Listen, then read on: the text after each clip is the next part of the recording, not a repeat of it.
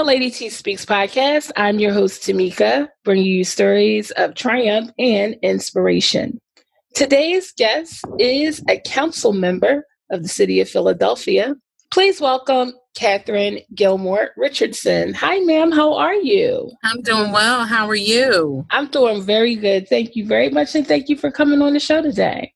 Sure, it's my pleasure. It's really my pleasure to be here. And thank you for this platform and the opportunity and just for all that you do to share dialogue and communication throughout communities. Thank you. I'm doing this election special. I'm so honored that you chose to do this because I really like to get your individual perspective about, some of the things that's going on. The Black Lives Matter movement is an ongoing thing with police continuing to be in a negative light in the country now. Protesters are being killed. Black men are still being killed. The current political climate of the country is really depressing. So I'd just like to know, what's your overall opinion of the whole situation? Sure. So first, I think it's really important for context to notate where we are. We are in the middle of a pandemic, COVID-19, but also we're now faced with some significant economic challenges. I know particularly here in Philadelphia, we're also facing a gun violence crisis and also looking ahead to a climate change crisis. So 4 different crises that we are dealing with really at once. And after the onset of COVID, I think everyone who had to shelter in place because of the COVID-19 pandemic, once we all saw the murder of George Floyd live on social media and played out across multiple media platforms, you had no choice but to see it, right? You could not avoid it. Everyone was home. Everyone saw it, and everyone really noticed the significant challenges around that we continue to face in the African American community around police brutality against people in the African American community. And I think just being in this moment, everyone realized that we have so much more work to do around this issue and that we're not going to wait anymore. This is not something that we're going to continue to look at these videos and say, oh, that's a shame.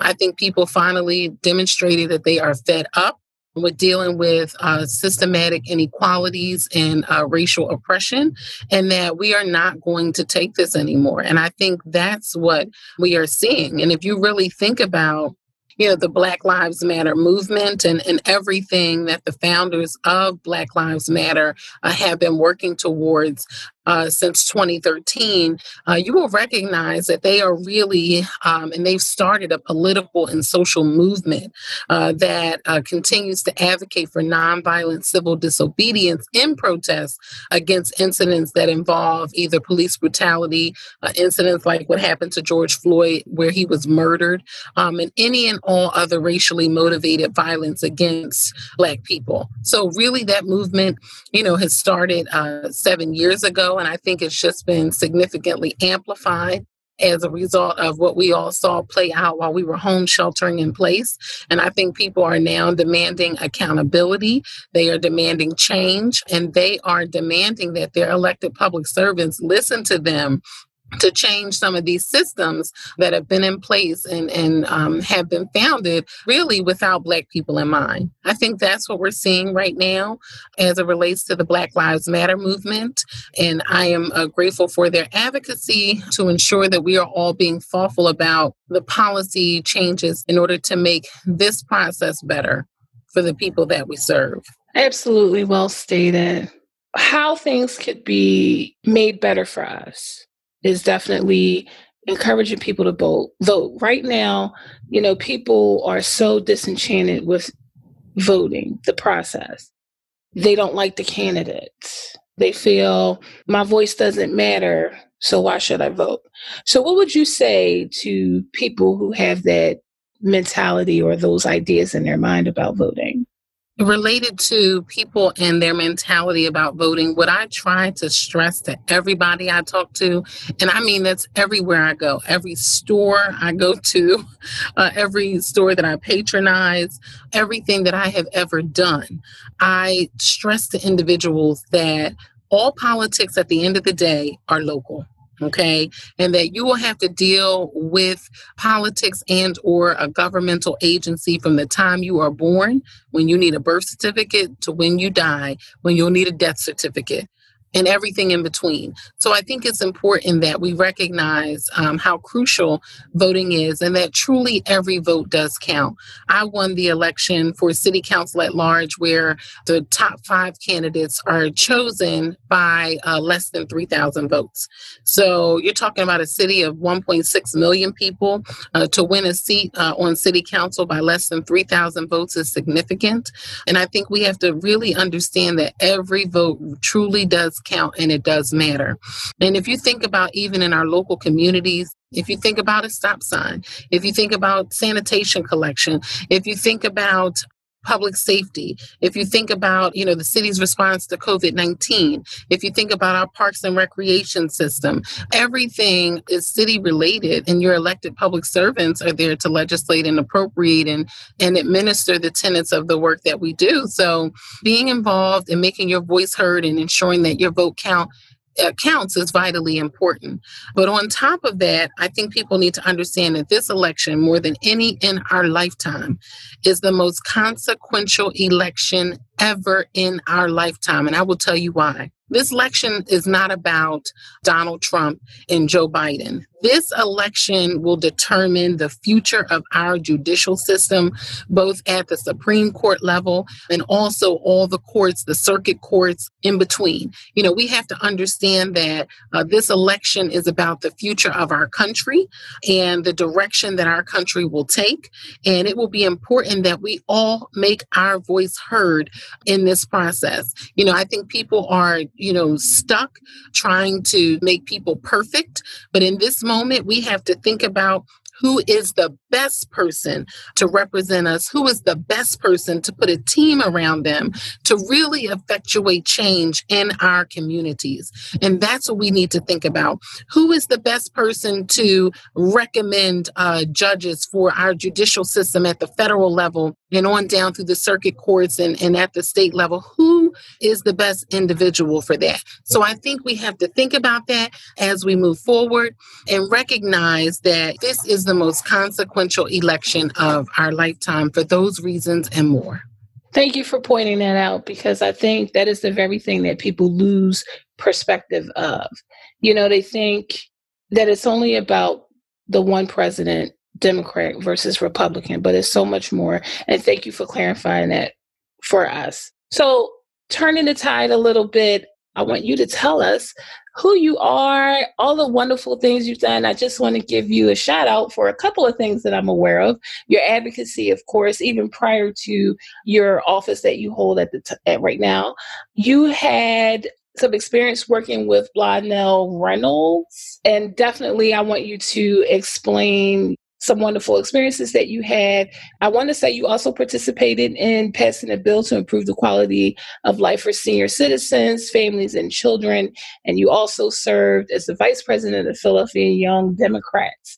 So with all that, in addition to, your rise to city council, please tell us, how was it? Sure. So I think it's important to note, particularly for the young people who are listening, the ones who think their vote doesn't matter and that their voice doesn't count, that I started out in this process not knowing anything at all about politics. My family was not political.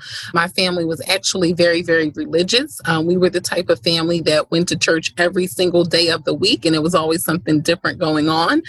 So my parents were never really involved with the political system or very involved in our local community, but they were always involved in the work of our church down in North Philly. When I was in high school, I was 15 years old. I was a junior at Philadelphia High School for Girls, and Council Member Blondell Reynolds Brown talked to us because she also graduated from Girls High, and she was telling us how she had just been elected to council and not yet sworn in. And she talked about her family life and her siblings and being the oldest of 7 and having gumption and working hard, and I was looking forward to serving as a member of City Council. Now, this was back in 1999. After that assembly, I went home on my typewriter and I wrote her a letter, and I took it to her house because I knew where she lived because she lived in my community. And that day, she happened to be outside gardening. She kept up with me when I graduated high school and started college. When I was in grad school, I interned in her office and was her graduate fellow. And after working as a teacher, I started in her office as a constituent service person, just helping people across the city with their everyday quality of life issues. So anything you can think of. My trash wasn't picked up. The stop sign is not working. The park needs to be cleaned. Is a raccoon, on the loose. Anything that you can think of are some of the issues that we dealt with. Issues around helping constituents get on payment plans for utility bills and for property assessments, helping businesses navigate city government, helping seniors with their all of their rent and property rebate information, and long-time owner-occupant programs. So just really helping people with any and everything that comes up in their daily life. And after that, I served as her legislative aide for 5 years, working on legislation, including bills around the environment and establishing a permanent commission for women in the city of Philadelphia, establishing a permanent office of sustainability, giving $30 million in additional funding to the school district when they were cash-strapped one year, and a host of other things. So those are some of the type of bills and pieces of legislation that I was able to work on as her legislative aide. And then I became her staff director for a year and then chief of staff for 4 years. So I had the opportunity to really serve in every position that you can serve in a council office except communications. So to be able to have that experience, and when the councilwoman decided not to seek reelection, I decided to resign from city council as a staffer and run for office. And like I said previously, I only won by less than 3,000 votes. So I am a true testament that every vote matters. I'm the youngest Black woman ever elected to city council. I'm the youngest woman ever elected citywide to city council, and one of the first millennials on city council. My colleague Isaiah Thomas and I were the first 2 millennials to ever serve in Philadelphia City Council. So you can't tell me that every vote does not matter and does not count, because I know it. I've lived it. It was a tough journey. It was not easy, but I know that every single vote matters and every single vote counts. Absolutely. And thank you for being an example to other young people to say that, hey, you can do this too. And no, you don't have to have a lineage of people who were in politics or law to take a stand in politics. So I appreciate that. Now that we know a glimpse about who you are, your background, can you tell us where can people find information about you? How can people support you? Sure. We try to be very open, transparent, and accessible at all times. We are on all the social media platforms. So I can be found on Facebook at Councilmember KGR, on Instagram at Councilmember KGR, on Twitter at Councilwoman KGR, because all the characters wouldn't fit. And I recently joined Snapchat and TikTok, and that's also Councilmember KGR. But my kids are going to have to teach me a little more about that. I have 3 little people, and they'll have to teach me more because I only did 1 TikTok post on my own, but I want to get more into TikTok and Snapchat as well, because I know that's a platform where we can reach a lot of young people. And that's really what I want to do, is make sure they're involved and engaged in the process. Via email, Catherine with a K, Catherine.Gilmore.Richardson@phila.gov. And our office telephone number is 215-686-0454. And all of Catherine's information will be included on the description of the website of this episode at www.ladytspeaks.com. Once again, I want to say thank you so much, Catherine, for coming on to the show, or pardon me, Council Member Catherine Gilmore Richardson, for coming on to the show.